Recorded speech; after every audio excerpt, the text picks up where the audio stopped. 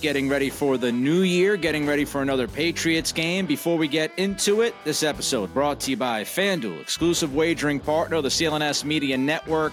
Right now, new customers get $150 in bonus bets with any winning $5 moneyline bet. Let's get to the headlines. Honestly, not too much this week, Greg. A quiet week so far. We still have one more day left, so who knows what can happen. But you did watch the defensive film from the game against the Broncos on Christmas Eve. Any thoughts other than something that you wrote to me regarding Wilson deserving to be benched? Yeah, so I thought the defense did okay. I mean, I thought as normal. I just want to say that I think DeMarcus Covington, the defensive line coach of the Patriots, has done a tremendous job again this year. I think it's just about every year. I thought that his group up front played terrific across the board. Outside of Anthony Jennings, I thought that, he was really strong. He's been really strong since he got into the lineup. Looked like the Broncos targeted him. He went up against old nemesis Lil Jordan Humphrey, who seemed to have his way with him on the edge. Matt Patricia was somewhere pointing, see, I told you. LJ Humphrey, block his ass off. That got the Broncos offense really far, like the Patriots last year. But, we talked about Bentley. I thought he looked really tired. He did not have a very good game. I thought that the secondary was really hit and miss. There were some good plays. Miles Bryant had a lot of really good plays, struggled with tackling. Tackling was an issue in this game. Might have been the altitude.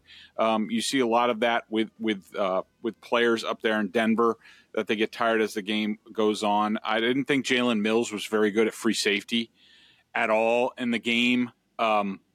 That's a huge worry going into the Bills game. We'll see if Jabril Peppers is back. I thought Kyle Duggar was better in this game. Why? Because he was no closer to the line of scrimmage, because they were worried about Russell Wilson running and their running game. So shocking. Kyle Duggar looks really good closer to the line of scrimmage. And so, to relate it to Russell Wilson and also a little bit to Bailey Zappi, and also what's going on with Russell Wilson going to the bench for the Broncos, because a lot of people are talking about it. Russell Wilson left a lot of plays on the field. This is not unusual for him. And I know there's been some conversation I heard about on Twitter, and I reacted to it about people are like, oh, maybe Russell Wilson can be the Patriots quarterback next yew. No, 1,000 times no. Okay. And here's the problem with Russell Wilson. He is a player, and this is why he rose to great heights. He is a player who is more comfortable playing out of structure of the offense. And when I say structure, that means, the offensive coordinator has a play call, and, he's calling this play based on tendencies of the defense. And, if basically they're pinpointing one defender, and if this defender does X, Y, or Z, then the quarterback's going to throw it into one spot or the other. Right. And it's in timing of the drop back, the routes, everything is mapped out. NFL offense is supposed to be, real NFL offense is supposed to be in rhythm, the play caller beating the defensive coordinator, talent taking over, that sort of thing. Russell Wilson is a guy who's, for good or worse, he plays back ball yard sort of backyard football, where he goes back to pass and then he moves around. When you go back to pass and you stop, that's when the ball's supposed to go out. There were plays for him to make in this game down the field, and he didn't do it. And I can't tell you how frustrating this is for an offensive coordinator, especially a head coach who calls the plays. This is stuff that I most recently saw with Derek Carr with John Gruden with the Raiders, Derek Carr with Josh McDaniels and the Raiders, Derek Carr with the Saints. Just think of Sean Payton's offense with Drew Brees. It was well coordinated. If this isn't there, dump it down to Alvin Kamara, back foot, the ball's coming out, or Brees is trying to get out of the pocket, make something happen, throw the ball away, what have you. And Russell Wilson just doesn't do that. And it just got to the point, similar to me watching Derek Carr last year with Josh McDaniels, that it just got to a point where the coach just throws his hands up and has been like, he's not running my offense. This isn't an offense. Running around and making plays is not an offense. It's not sustainable in the NFL. So it doesn't surprise me that they're going to Jarrett Stidham, who has been trained in the Patriots way, whether it's here or with McDaniels in Las Vegas, that here's the play, run it. If it's not there, throw it away or make a play with your feet. And Russell Wilson just refuses to do that. It cost the Broncos in this game, and Peyton said, enough is enough. Now, how does that, if it does at all, relate to Bailey Zappi and his situation, Greg?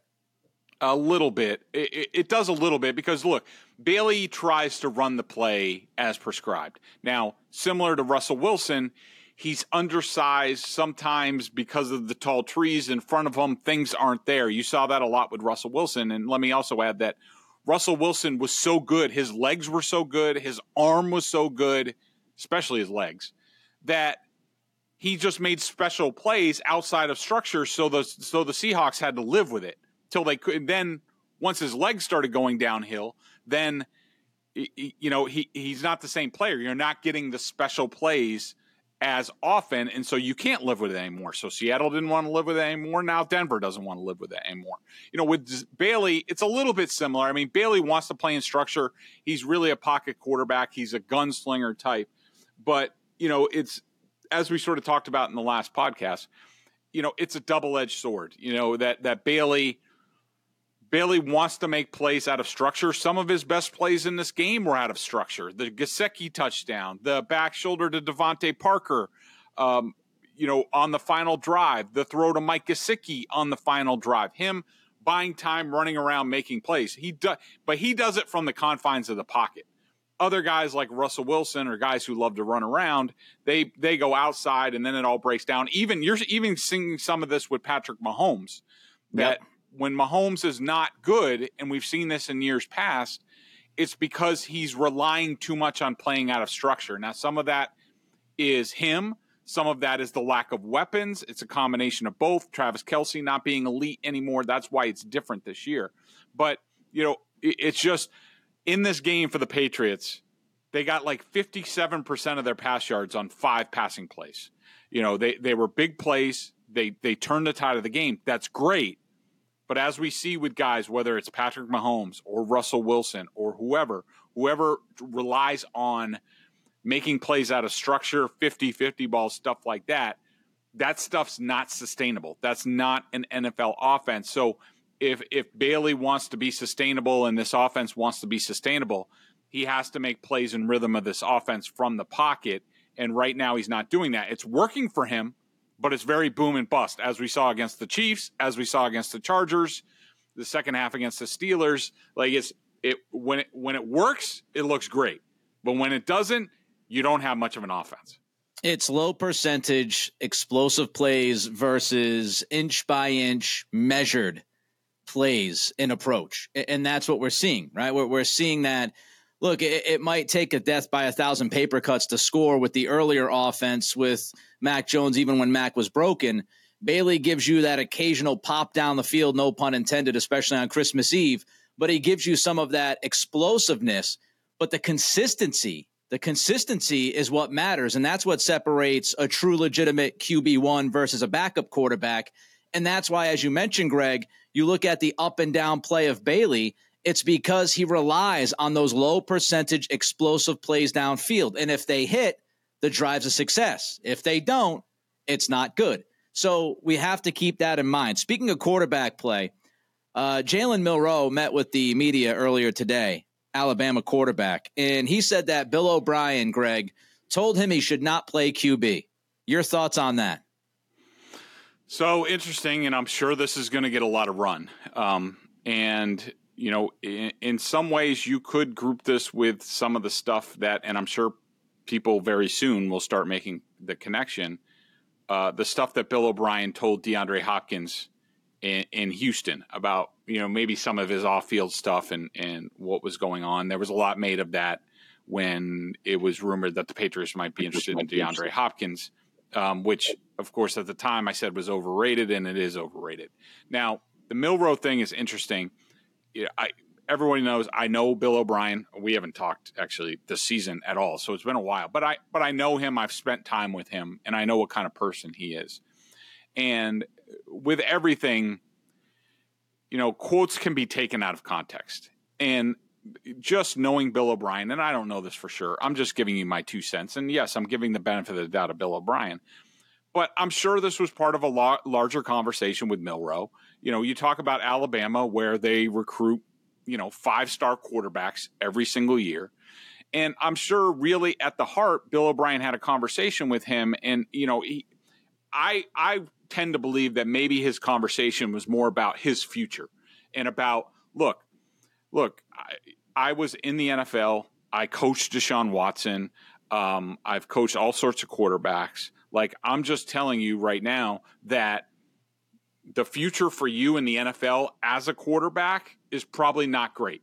Just because these are your strengths, these are your weaknesses. The strengths work really well in the college game, powerful runner, powerful guy. And let me just state, I haven't seen Milroe play barely at all, so I don't really know a whole lot of his game. I just know of him a little bit. But, has certainly made big plays in the passing game. But I'm sure Bill O'Brien just, it was more of a conversation like, if you want to go to the pros, which I assume you do, like, it's going to be a really hard road for you, because these are your strengths and these are your weaknesses. It might be better for you. I could see you as a tight end, as an H-back, as whatever, that you could have a long career in the NFL doing that. And I think that's how most teams would evaluate you coming out in the draft.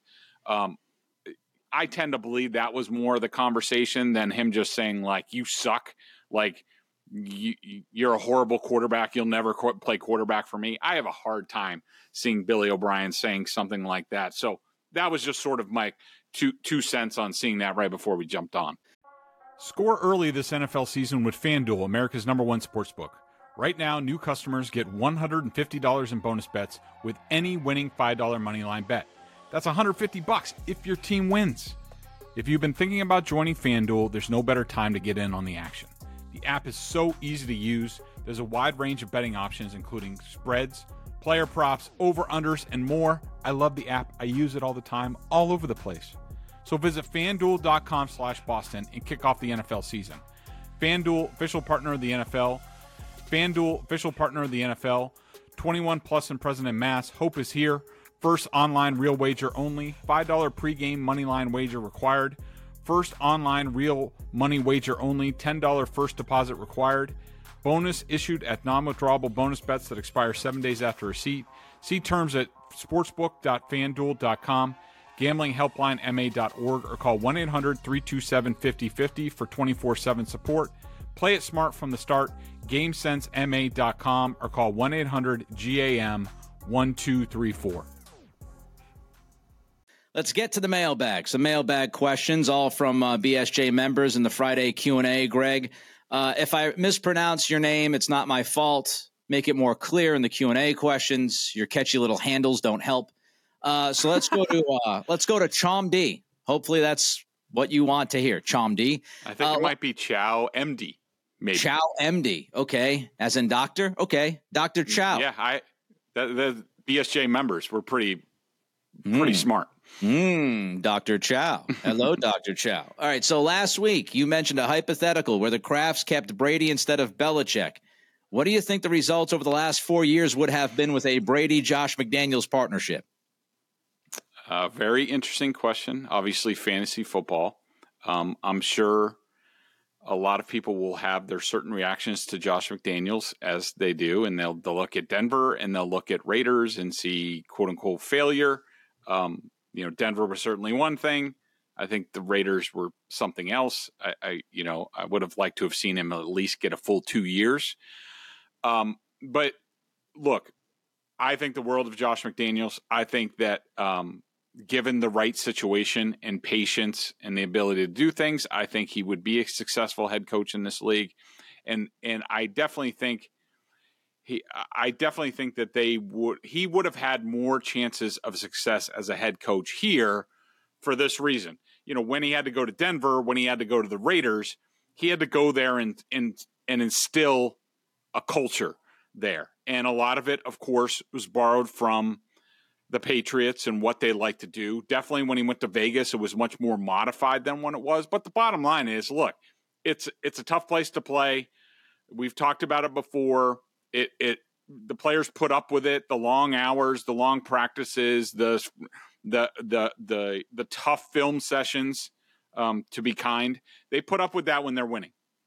The problem is, and this was the problem for Josh in Las Vegas, was that they didn't do enough winning quickly enough. So then the players, just like here the past few years, especially this season, the players start to look at it like, why am I putting in this amount of work? These guys think they know what they're doing. They're riding us hard. We're practicing hard. They're MFing us in film sessions, and we have like 2 or 3 wins. Like, what's the point? So that's a tough sell. I do think that, especially if Brady was here for another 2 years, Brady running the show, I think things would have been a lot better, no question in my mind. And that McDaniels didn't have to worry about instilling the Patriots culture. It was already baked in here. They had a majority of players, almost all of them, who they evaluated and said they can handle tough coaching, they can handle this. So there wouldn't have been the transition period that Josh had to go through in Denver and also Las Vegas. So, I could be wrong, but I think Brady and McDaniels would have been a successful pairing. The big question would have been what kind of staying power McDaniels would have had once Brady hung it up. Would he have stayed for another year if McDaniels was here and that sort of thing, and he had a bigger say in what was going on? Who knows? But certainly for Brady's 2 years, at least, things would have been pretty good. The Brady thing is such a classic sliding doors moment for not only the Patriots, but I also think Brady. Let's not forget, Brady went to Tampa. Tampa was freaking loaded. You want to talk about fantasy football team? Fantasy football team. They had Fournette in the backfield. They had Godwin. They had Evans. They just had so many good skill position players, if not damn good skill position players. They had an offensive line that was really good. So I think we fall into this trap of looking at what Brady did down in Tampa and say, oh, man, the Patriots would have had that. The Patriots would have done. We don't know because, whether it was McDaniels or Belichick, they might have handled the personnel the same exact way. McDaniels went to Vegas, and yes, he took Jacoby Myers, which was the better move than Juju.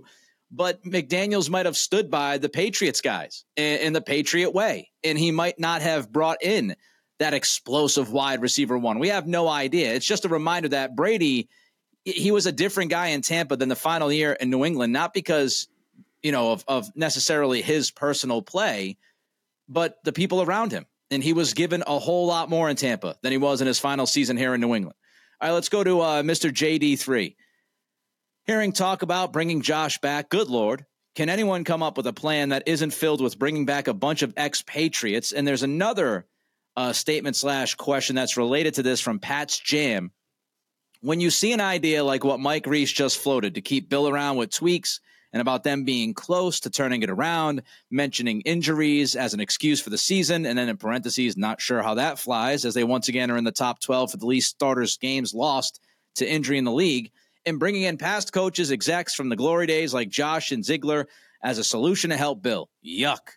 But given how close Reese is to Kraft, Greg, is that a trial balloon from Robert to judge reaction? Yeah, certainly this is, all interesting.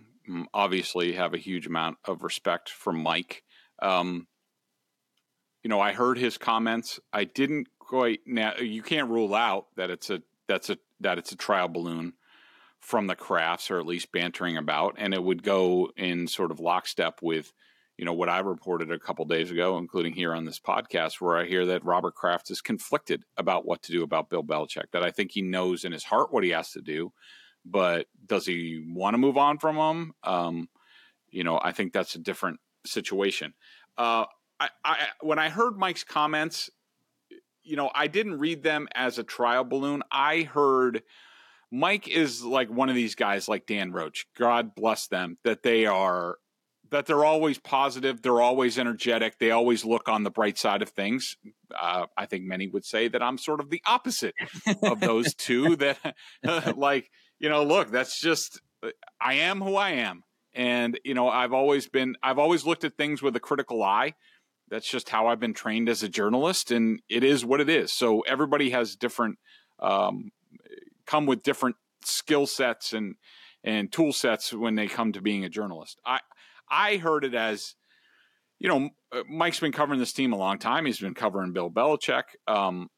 I think he's been consistent that he's definitely reticent to move on from Bill Belichick, because I do think he falls into the I don't know what it looks like on the other side. I remember what it was like before Bill Belichick. Right.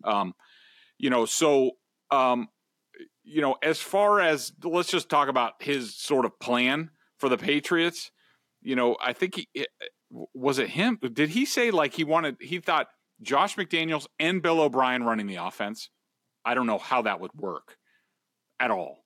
I'm sure Bill O'Brien wants to be the offensive coordinator. I'm sure Josh McDaniels would want to be. I can tell you that I don't think Josh McDaniels is in a rush to do anything. And for him, it's got to be the right situation. The Raiders owe him like $60 million. Like, he doesn't have to work another day in his life. And he's not going to, unless it's a good situation that he think is good for him and his family and things like that. And I know that he already there are feelers out there with him about, possible offensive coordinator positions, but he's not going to do like what he did in St. Louis, which was a lose-lose situation for him when he did that between jobs, between Denver and coming back to New England. I just look, at the end of the day, no matter what you're rearranging the deck chairs, Nick, and I don't know if you agree with this, like, you could bring in back all the people you want. At the end of the day, it's still Bill making the decisions. And can Bill at 72 years old, in looking at what he's done the past few years, is Bill at 72 years old the person to run football operations for the New England Patriots going forward in today's modern game? And to me, when Josh and Dave Ziegler and all these guys were here, there were still these problems. And so I don't think that solves any of the problems, other than it makes it comfortable for people who are warm for the nostalgia look of the Patriots, and they want the elegant solution or the happy ending to all this. And I just look what happened with Brady, and look what Tom Sr. said. Things always end poorly, and you can't avoid it. Putting it off is just a mistake, in my opinion. And I think the essential question is not what we can do to help Bill. Is Bill the person to direct football operations for the Patriots in 2024 and going forward? And to me, the answer is no. I don't know how you feel about it. I would agree. I mean, even if you look at the wins this season, even if you look at Christmas Eve, some people might want to erase what happened in the first half. That first half was terrible. And we once again saw, the approach from Belichick. And this has been his approach. I'll highlight this as much as I can, because people will say, oh, he's just afraid of his quarterback situation. No, this is what he's done since 2012, folks. He is a very conservative coach. He was conservative with Brady and Gronk. He was conservative with Brady and Edelman. He was conservative with Mack and company and Zappe and company. This is who he is. The 4th and 2 Bill from Indianapolis no longer exists. And against Denver, we saw it again. 4th and 2 from your own 47 in the first half, 3-win team, you punt. What are we doing? We saw a 3rd and 16. And it's we're going to hand the football off to Ezekiel Elliott, and hopefully he can get 3 or 4 yards so he can set up a 40-plus yard field goal that our rookie kicker misses, instead of being somewhat, at least somewhat. Any kind of aggressiveness would have been fantastic to try to get 7-8 yards on that play. So that's the way he coaches. It's the way he coaches whether they win or they lose. And it's a big reason people always talk about, well, they're close. They're in one-score games, because Belichick coaches that way. Belichick coaches one-possession games. He tries to keep it 2016. That's what it is. So, there's a cart, there's the chicken or egg theory with why are these games close? And, oh man, if they could only win some of these close games. Well, hey, if they had a coach that was more aggressive and didn't coach like it was 1985 and set his personnel on offense like it was 1985, maybe you wouldn't have to win as many one-score games, or maybe you would have a good enough offense to win those one-score games. I digress. Let's get to the deflator in the mailbag. If Zappe, that's my favorite handle on the site. It cracks me up every time I see it. The deflator. If Zappe feet was under censor all season, how impactful could he have been? more sliding doors. Look, possibly a game or two, especially, the Colts game, the Giants game, something like that, something along those lines. But you also have to factor in, first of all, in putting into context, like at the end of the day, Zappe graded out, even though I thought he was bad in the first half, excellent in the second half against the Broncos. He graded out as the best graded game of the quarterback of the season for the Patriots this year, just barely edging out Mac in weeks 1 through 3. Back when they were on schedule, they were managing the offensive line, what have you. A couple of things work against Zappe. In that I'm sure there are people out there who have been like, oh, if we just would have done this all year, we would have been in the playoff hunt. And I'm pretty sure I heard Mike Lombardi say that on his podcast the other day, which I completely disagree with. But a couple of things that you have to factor in, that the pummeling that Mac Jones took against the Cowboys and the Saints, among other people, that would have all affected Bailey Zappe. Now, do I think he's a little bit more resilient than Mac in that regard? Yes. And we sort of talked about this on the last podcast. And also you have to keep in mind, and something to keep in mind going into the Bills game this weekend, is that there's more and more film on Zappe now.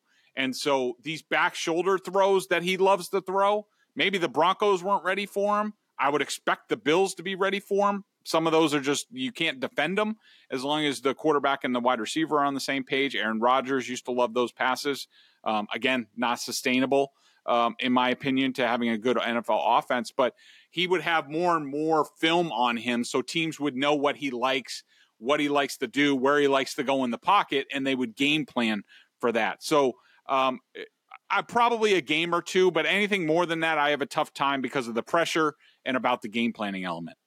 All right, so I do a solo podcast Monday through Friday, 11 a.m., live on YouTube. You can check it out. Spotify, Apple Pods, all that stuff, recorded edition is out there as well. I bring that up because, Greg, today I went in depth about Zappe, and I looked at the numbers. I looked at total drives. I looked at touchdown drives. I looked at total offense, because I think perception is a hell of a thing. And people are watching Zappe, and he hits some of these explosive plays, and he doesn't turn the football over as much as Mac Jones. So it's, oh, man, if they only had Zappe here or there or anywhere, if that could only happen. First of all, I'm done with the Mac versus Zappe stuff. We need to just have the conversation about Zappe. Mac's been benched. He is an afterthought. Yep. His season is over. This is about Bailey Zappe and his future and what the offense has done with him at quarterback. That's what this is about. To go back, we don't know how Zappe would have reacted through the first 6 weeks of this season. As you mentioned, the first 3 weeks of this season, quarterback was not the problem.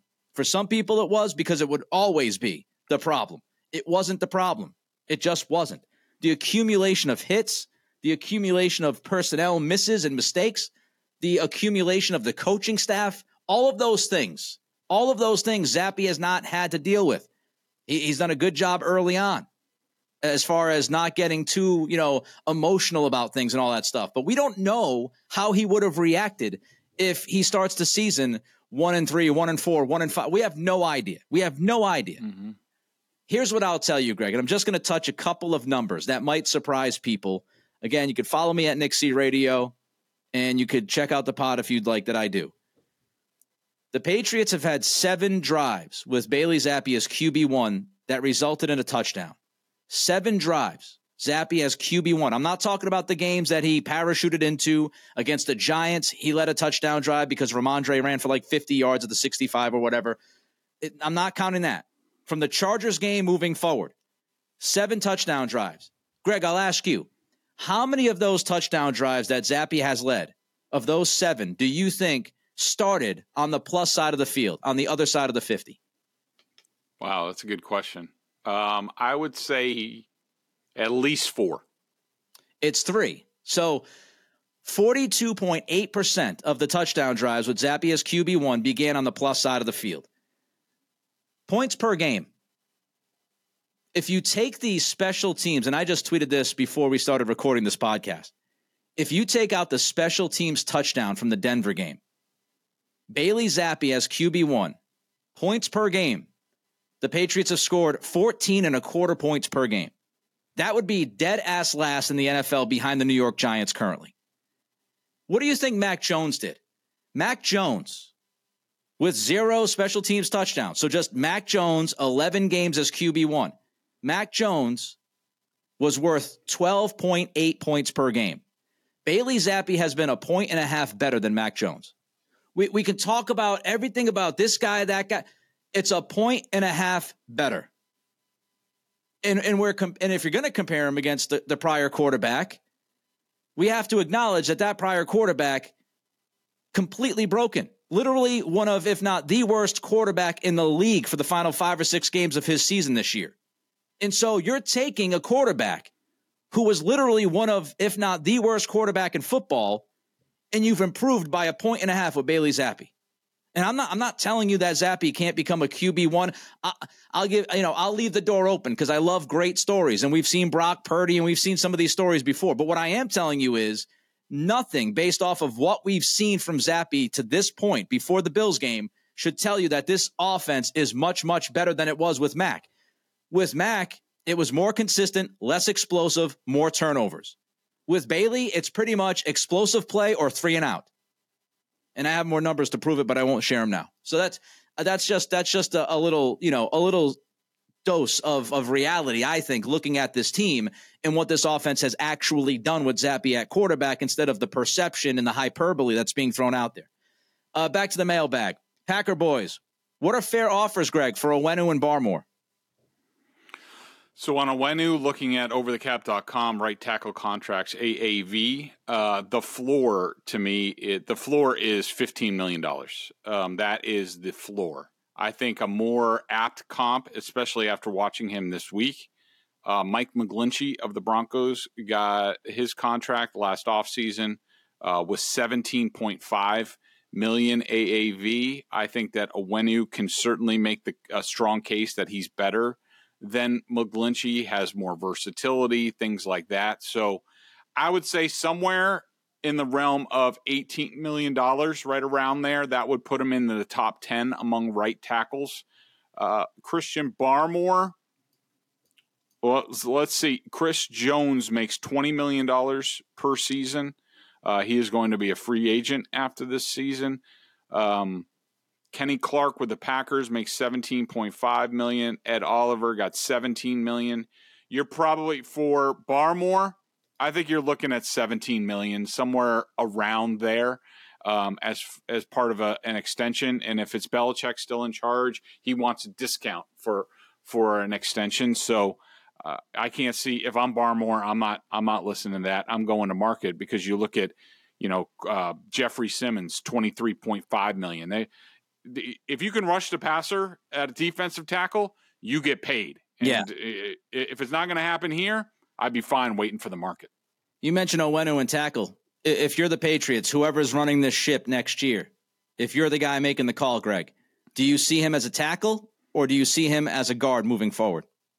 I put him at tackle just because I need to know I at least have one sure thing. And I'm of the mind that you can find guards. You can, hopefully coach people up. City So's played well at times this year. Mafi, you're hoping will be better. You're hoping those two are your guards next year. Onwenu gives you a solid, I think he's a very good right tackle. I think he's a better guard, but he's a very good right tackle. And that means, you get a plug and play, and I don't know if those exist in the draft anymore, but if you get a plug and play left tackle, like the kid from Penn State, Alt from Notre Dame, one of those guys, then now all of a sudden you're cooking with gas if you have a real offensive line coach. Yeah, Olu Fashanu, who many people think, there you go, starting to believe that he might be better than Alt, some of these draft pundits. But I've watched Alt. I'm a Notre Dame fan, so I've seen every game of his for the last 3 years or whatever.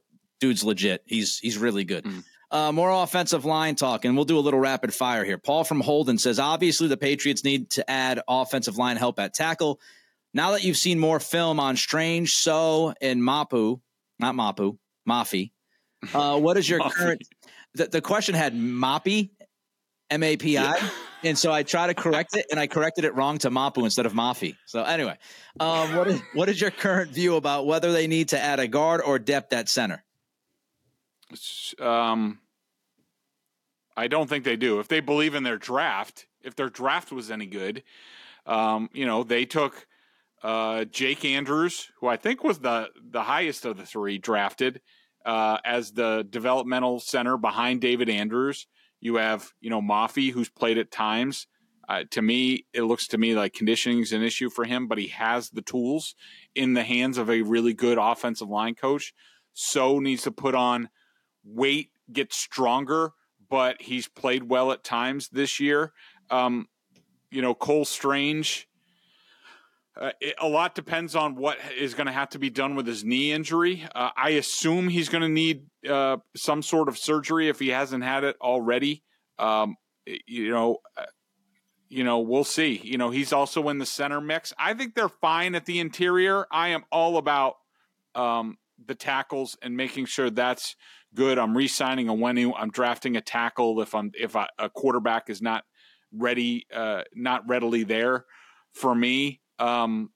So I think they're fine. There's nobody that I look at and I say, well, they're terrible. No, they all have their pluses. They all have their minuses. I just think the Patriots need a really good offensive line coach. And if they have that, I think that these players would improve a little bit more rapidly. A sliding doors moment, another one. That's a theme in the podcast today.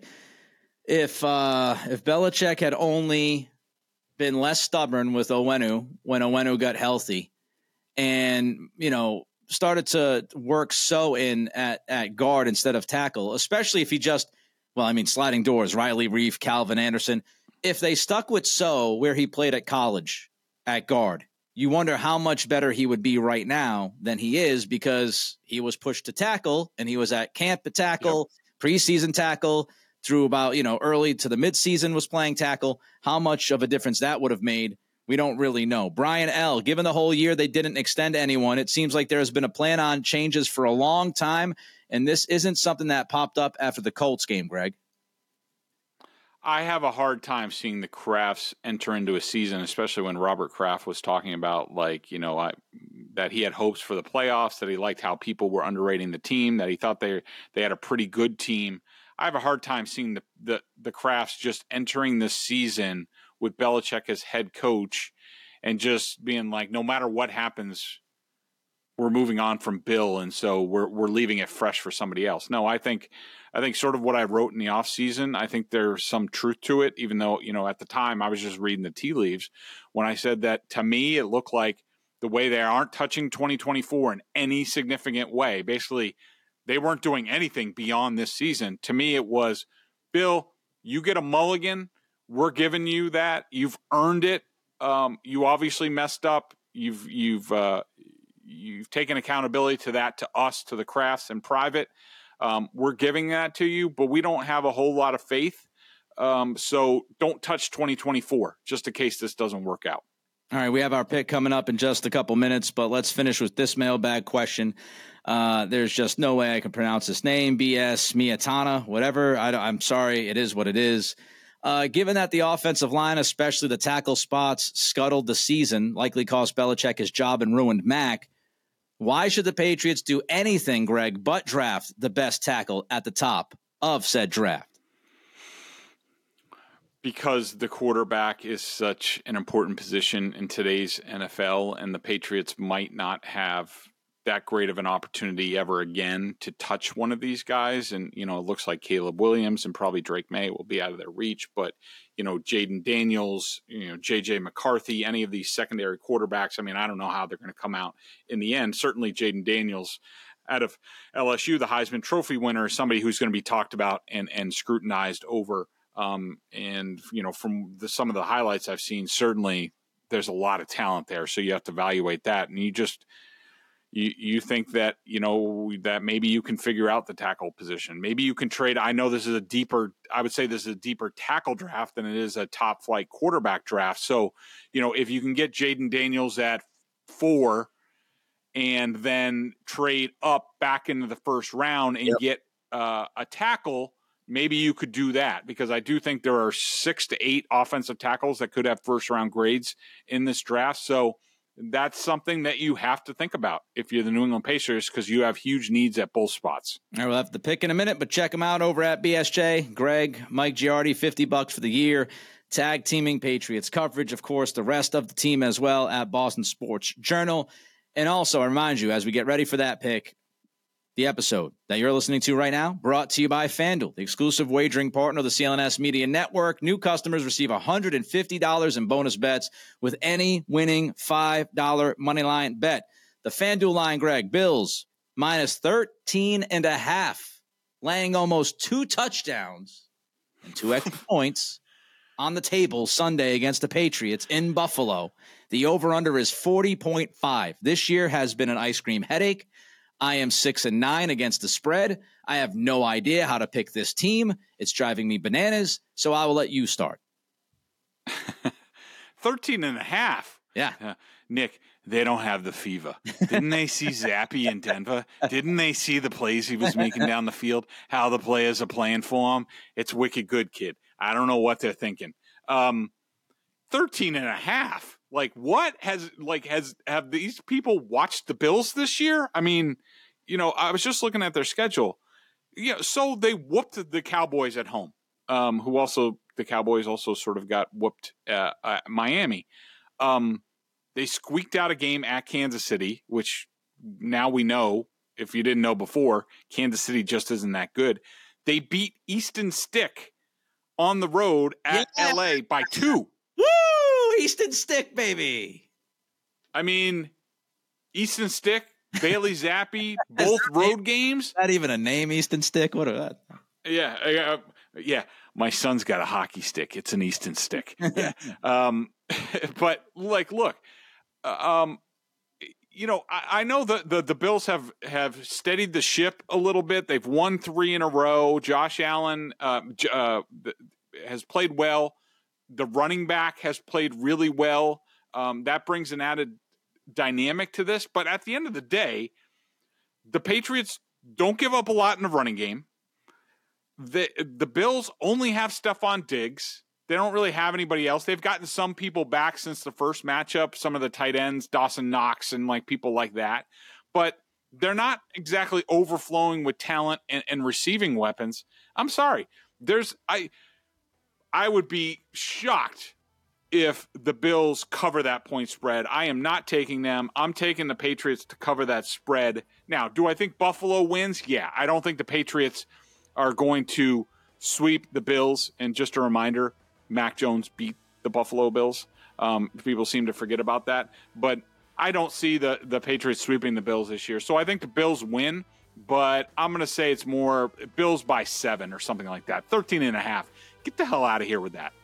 The fact that it's 13.5 and the over-under is 40.5 says an awful lot about how they feel about the Patriots offense. If you just go with the numbers, it'd be, 27-13 kind of hovering around that if you go strictly by the over-under in the spread.